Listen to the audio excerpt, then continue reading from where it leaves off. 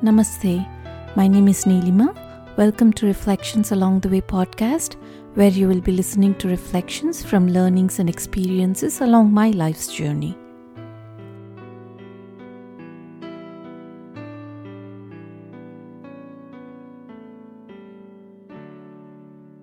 So far, in all the previous lessons, we've tried to understand what happiness is, where it is, and how do we get happiness? What are the constraints?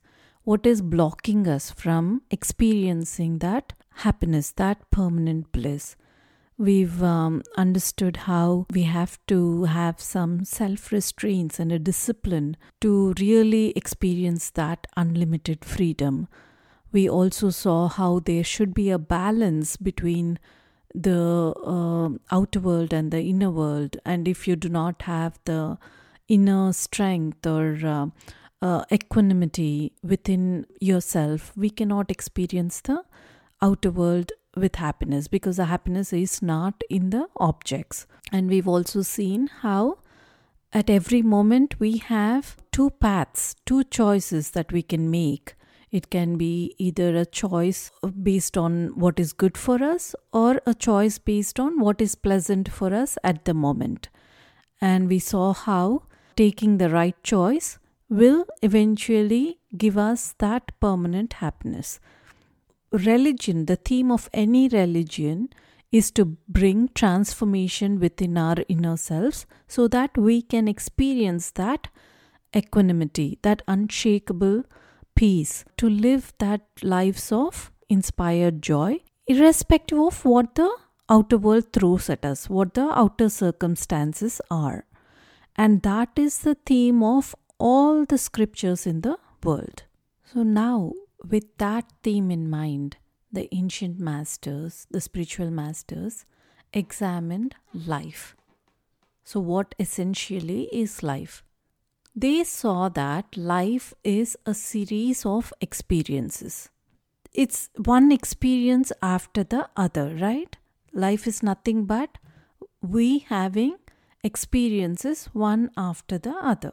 And for our life to be of good quality, to be a happy life, basically every experience should be a good experience. That's how we can have a good life. And it's similar to how if you're building a home and you make sure that each brick, the quality of each brick is good. Otherwise, the quality of home wouldn't be good. So similarly, the types of experiences we have determine what the nature of our life is. So basically, how do we gain an experience? We gain an experience when we either receive something, a stimulus from the world, or we respond to something in the world, right? For an experience to happen, there should be three factors, three things. One is the experiencer, subject, who is experiencing the object. So basically, there should be an experiencer, the object of experience, and the experiencing, which is the relationship between the subject and the object. So these three factors are necessary for gaining any experience. For example, Swamiji gives an example here. Suppose there is a subject named Meera and she receives a cable or a telegram, which is the object. The news of the death of her grandmother is in the cable. Suppose Meera hasn't seen that cable yet. So there is a subject who is Meera and there is an object which is the cable.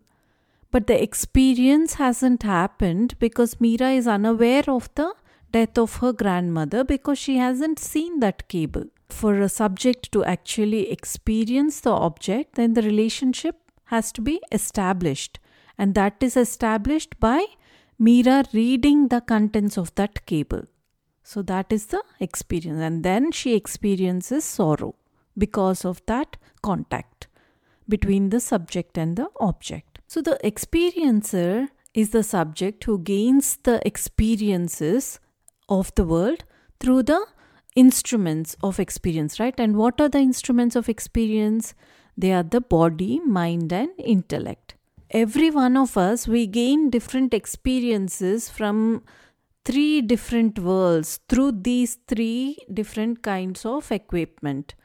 So the three worlds are the fields of our experiences. When we are contacting the world through the body, we experience the world of objects. That means we perceive, we see, we taste, like that. When we are experiencing the world through the mind, we experience the world of emotions and feelings. When we contact the world through the intellect, we experience the world of thoughts, ideas. If we are experiencing the world of objects through the body, then we must be something different from the body, right? I mean, if we are experiencing something, feelings or emotions from the mind, then we must be something different from the mind. Similarly, if we are having experiences of the world of ideas through the intellect, then we must be something different from the intellect. So the subject is a different factor altogether. Subject is not the body, mind or intellect, even though there is some intimate relationship between the subject and these three instruments of experience. When the subject is identified with each of these three instruments of experience, then the subject becomes a different aspect of personality. When we are identified with our bodies, then we become the perceiver, where we are experiencing the world of objects. Similarly, when we are identified with the mind, we become the feelers, where we are experiencing the world of emotions and feelings. When we are identified with the intellect, we become the thinker, experiencing the world of thoughts, ideas. However, we are neither the objects, emotions, or thoughts, which are, in short called as OET, where O is objects, E is emotions, and T is thoughts, nor are we the instruments of experience, which are the body, mind, and intellect, which are in short termed as BMI. B stands for body, M for mind, and I for intellect. We are something totally different. We are neither BMI nor the OET. Because if we were the body, then we would not be experiencing the world of objects through the body. So some body is completely different from what we are then. Similarly, it's the same with mind and intellect. They are completely different from who we are. So who am I then? Who are we? Who is the real I then? Whenever we think of I, we think of our body, mind and intellect, and we define ourselves also in terms of the body, mind and intellect, right? And we'll study that in the coming episodes. Thank you for listening to today's reflections. If you'd like to connect with me, please visit bluishmuse.com. Until next time, Namaste.